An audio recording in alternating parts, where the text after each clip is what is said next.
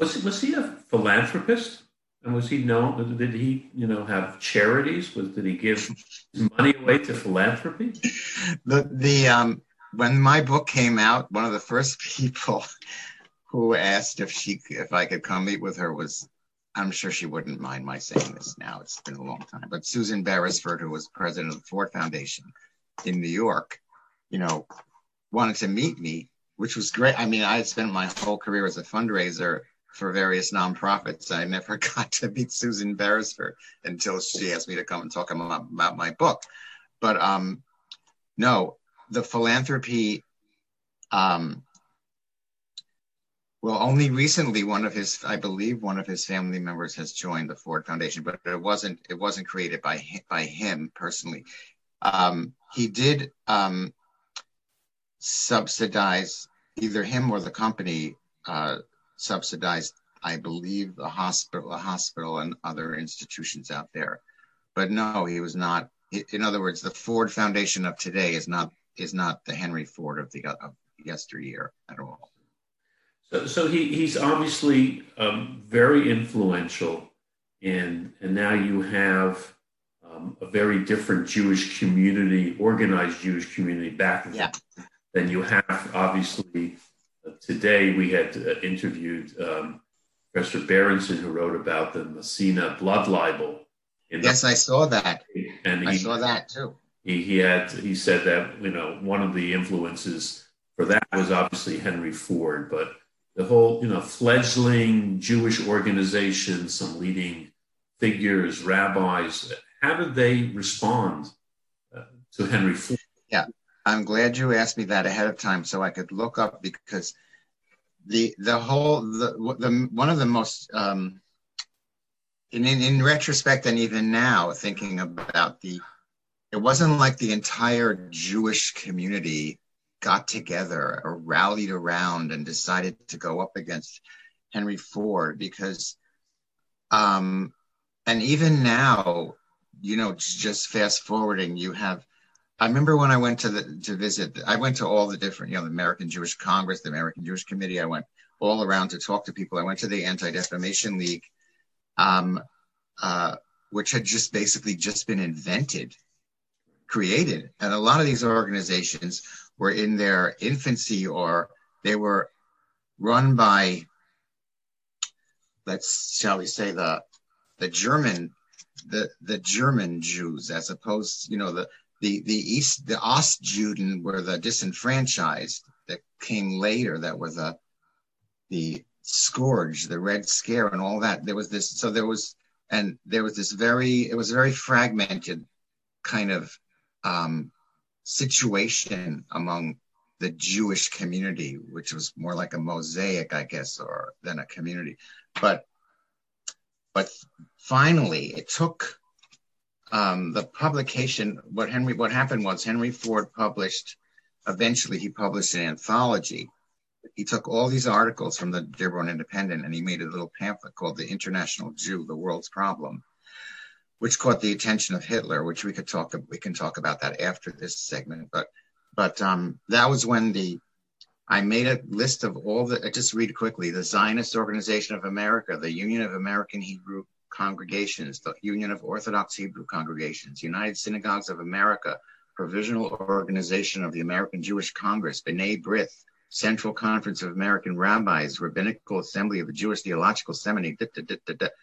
On behalf of the American Jewish Committee, managed to round up all of these diverse organizations, and they published an article in the Day called The Day. It was in the newspaper called The Day, Der Tag, which I think was a Lower East Side newspaper, on December 2nd, 1920. The stupid slander against the Jews. We can only answer with a smile of contempt. We are firm that stupidity cannot triumph. So the first step was this unified a response in kind to a newspaper by an editorial in a newspaper saying that Henry Ford was stupid. But then it took more time to develop a sense of actual indignation to the point where he was sued by Aaron Shapiro, who was a Jewish labor organizer that was slandered by Henry Ford because Ford went ballistic when he found out that farmers were being organized by Jews. I mean, that was just the to tie it back to his growing up. I mean, the ultimate indignity was to have farmers in California, like sort of a Cesar Chavez situation, except, it was back then, that farmers would be organized by a Jew. So he went on a whole full out campaign against Aaron Shapiro in the Dearborn Independent, and Aaron Shapiro was the one who brought suit against him, and he went on trial. It's all in the book. I don't think we should go into detail, but in fact, eventually he apologized. Okay, well, we'll get that in a sec. So there's nothing like boycott. When I was raised by a survivor. My father, bless him, ran. Obviously, a German car was, no German cars, no German appliances, the whole gamut. But even Ford was a little bit, should we get a Ford? We kind of knew that Ford, his background, and even a Ford car was something that, if I remember as a child, was something that maybe we should stay away from Ford cars. But I would take it that boycotts and things like that just didn't happen in that period. Wasn't something that the Jewish community was organized enough to do something. No, I have to say, and I went back to make sure how I felt about this because, and that's a subject for another, I think, really interesting conversation some other time, place. But, what does the Jewish community mean now, and what did it mean then? More coherently, what did it mean then? Because you also had, which I totally had forgotten about, but the other wild card was the Zionist movement, and by which I mean that in the Jewish community at that time, there was also a debate about the home, where there should be a home or shouldn't be a home, and where should it be? And if you believed that we should go there, then you were of this persuasion. If you didn't, or were another. And, combining that with the influx and the sort of, the streets are paved with gold, and the steerage and the people coming over looking at the Statue of Liberty with no money. And, people saying my grandfather came here with like an apple or whatever. And then you have on the other side, you have the German sort of our crowd group. So this is a very volatile, and then you have also at the same time the Red Scare, and then you have the race consciousness of like the sort of Luther Burbank interpretation of the race as a consciousness thing in America, very, very powerful, and the Aryanism, and who does this country belong to? This is and the melting pot, and Israel Zangwill's concept. You have this very volatile and inconsistent view of the Jewish community. So it's remarkable. In fact, now in retrospect, the fact that it ended up being a guy who Henry Ford slandered, he made the mistake of slandering a very intelligent, educated Jewish lawyer who was trying to organize farmers, and that was a big mistake. So that was kind of like the tinderbox, if you will. And the affinity, if that's the right word, to Adolf Hitler, at least Hitler's respect for Ford. Did Ford embrace that, or was that already a little bit too much? Hitler. No, it's not too much. As a matter of fact, and I like the way you held up my book. That's very, very nice of you. So I think, as I told you, it's been 3 years, but the editor of a very important journal in Paris, the Revue d'Histoire de la Shoah, of the Shoah, was putting together an issue on the intellectual origins of Mein Kampf. And he had read my book, Henry Ford and the Jews, and he asked me they wanted to translate a section of it, and they asked me to write a little introduction to the translation. I thought I might send that to you. Maybe you could put it up on the... Absolutely. Yeah, it's very short. But the reason I bring that up is because, okay, The International Jew was translated into German in the late 20s, early 30s.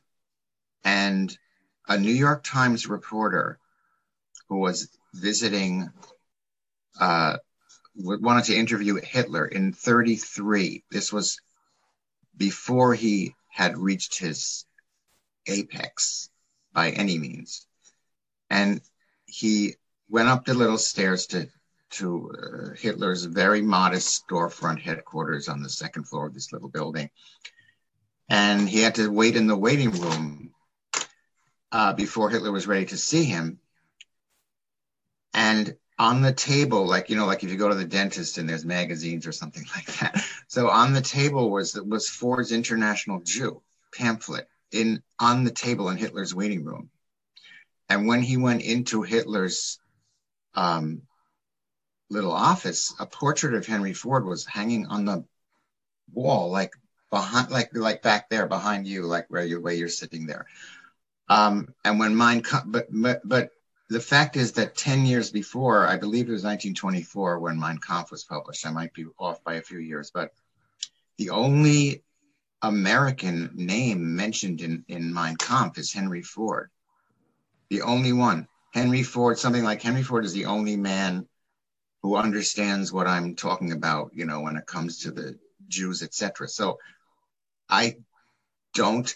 And as you may know, in 1938, Ford received the Cross of the German Eagle, which is the highest award that any foreigner can receive from the, at that time, Nazi government. Okay, but if you asked me, or I have been asked, do I think that Ford was a public advocate of mass of the Holocaust? Do I think he was a public advocate of mass extermination? No, I do not think that. I do know that when he watched the first documentaries that came out of the concentration camps when they were liberated, they were screened in his screening room at the factory, and he leapt up from his chair and ran out of the room and had some kind of nervous attack at the time. But I want to make the point, I guess I feel it's important, that I think Hitler's admiration for Ford, which gave birth to the Volkswagen, which was how the Volkswagen became, the concept of the Volkswagen was derived from the Ford, and Hitler knew of Ford's beliefs, and his lieutenants published the translation of the International Jew in Germany. I think these are all facts of history that we can decide on how much alchemy we want to make out of it. And obviously, you mentioned there's the lawsuit, there's an apology. Was there a dialogue between the Jewish community and Ford? Apology only came because of the lawsuit and the fact that he was forced to. No dialogue? No, the thing is, there's one other reason, and this goes back to what I said about his platform being the car, which I'd never thought of until I was getting ready for this conversation. I went back to look at that. So during the trial, when it wasn't going too well, when Ford was coming out with his quotes like "history is more or less bunk," and he couldn't remember anything, and his defense was that, which is there's something very telling about this in today's world. Well, that newspaper, Mr. Ford didn't really even look at that newspaper when it was being published. He would stop by in the office and, cast an eye over the thing. But Mr. Ford wasn't really like the main driving force of what was in that newspaper, every single word and such and such and such. So there was that attempt to distance himself. But when he saw that it wasn't going well, he burst into the office, like toward the end of the trial. He said, "We have to stop this anti-Semitism right now." He said it like that, sort of like, okay, turn off the faucet now, like that. That's the way he'd said things to people. He would burst into the office like a kamikaze, this has to stop now. He was very mercurial. But he also, I feel like I sort of connected this. He wanted to launch a new car, a new model car. I think the A, actually. And he saw, as I said to you prior, he saw the connection between his platform and it being possibly undermined and him being embarrassed. And the story was getting out and it was in the New York Times, it was like picked up, you know how it is. And he realized that he had to stop this anti-Semitism if he was going to start a new car. So and then he went to New York and he met one time with Louis Marshall, who was the chairman of the American Jewish Committee. They had a public, like a photo op, you might say, where they shook hands and sort of like buried the hatchet. I mean, ostensibly, but and he made a few statements about how he was not against the Jews and he did not hate the Jews, and he sort of backed down from his very public inflagration. But of course, he did maintain his views, but on a much less vehement level than before. But still. Okay. Now we're in the year 2021. Indeed. United States of America. So I know that you had mentioned in the phone conversation that you had one view, perhaps that view has evolved or has changed, a little bit less optimistic perhaps, but 2021, Henry Ford, what do we know? What do we learn? What should young people take out of all of this? Yeah, no, that's very important. And I'm going to send you I wrote this, I won't read it out, the whole thing, but I wrote, about 3 years ago, and I'm sending this to you because I wrote this. I sent in an op-ed piece to the Times and it wasn't published, so that's fine. I still have the rights to this piece. It's called Confessions of a Revisionist Historian. Trump Made Me Do It. That's the title of it. But my point is at the end of my book, which I wrote on September 13th, 2001, by the way, 9/13/2001 was when I was still writing. My book was like on its way to the publisher when the Twin Towers were attacked. So 2 days later, I wrote that similar behavior on the scale of Henry Ford's manifested today by a figure with equal public visibility and power is well nigh inconceivable. I wrote that. That's 2020. It'll be 20 years. I based that on a whole bunch of surveys at the time by the Southern, what is it called? The Southern Agency, the law agency that keeps track of anti-Semitic incidents in the country. Was at a low ebb, and I guess it was a time of feeling like unity coming together, one country. Yes, absolutely. And the book I wrote after that, which I wrote in reaction to 9/11, was called The American Revelation. And I began it with a quote from Senator Moynihan that Americans are the most idealistic people in the world. But again, so looking back, this I wrote right after Charlottesville. I said, looking back from this post-Charlottesville vantage point, I realized my historian's objectivity was swayed in the wake of 9/11. I had been traumatized into living with hope. And I think that, a lot of the sort of insidious and ignorant objectification of not just Jews, but sort of the whole America First rubric, and which Lindbergh actually gave a speech about as you know. I mean, America First was not invented by Trump.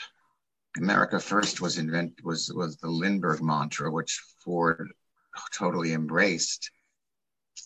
And so we have a situation now where it doesn't have to be just the Jews, but not only Jews, but all perceived non-Americans are up for stigmatizing and persecution and marginalizing, and this, as I used to say when I was in the university, alterity. I mean, the whole idea of Orientalism and having to have a target, an objectified target that's not you, that you can dump all your blame onto. I think that we have that, unfortunately. Okay. Any other closing comments, summary that you want? Yeah, I do have one thing, and you mentioned about talking to younger people, which I always like to do, and I always have done my whole life. I mean, by younger, I mean 18 to 22. But I also have grandchildren. Okay, so I have three of them at home. 18. Yeah, so, no, it's. I have three of them at home. So What was I going to say? Hold on. Young people. Young people. Yeah,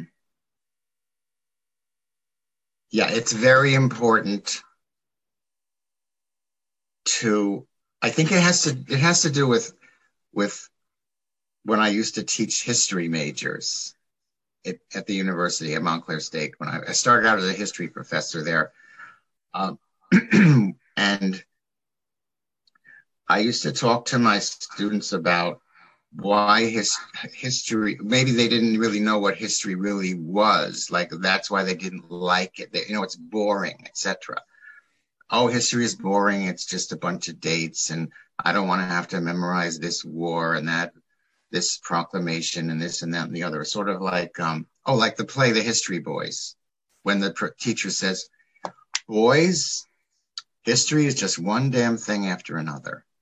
And that's what you have to learn for the elected to take your exams, etc. Well, so I try to, in these last 20 years that I've written these two different perspectives on the book that I originally wrote, where I was so confident of my approach. Like at the end of the book, I said, like, but this is it, and that was then, and this is now, and it'll never happen again. And I feel like it's much more important now for people to understand history as you learn from the way it changes. And I think it has to do with, I don't mean to sound like if you're too young, you won't get that point. And maybe it's something you should tell kids when they're younger. So when they get to be ancient like me, they'll realize, because the fact that when I talk about my book and people say, well, like you just asked me, I talk about how I since have published basically a revised conclusion to my book that I published, that I felt I was right at the time. And then in the very next book was a book about the idealism, the permanent idealistic roots of America. And then we have lived through the last 4 years. So it makes you start to realize that it's very important to hold to beliefs that you have at the time, but you also have to be willing to accede to further circumstances that come along, and not let it, on my worst days, I feel like, oh my God, I made a mistake in the book. No, I didn't make a mistake in the book. No, right. Fascinating. Okay. Again, Henry Ford and the Jews, the mass production of hate can be purchased on Amazon or your local bookstore. And we just want to, again, thank Professor Baldwin. This has been insightful, fascinating, and we appreciate your time that you took today. Thank you very much.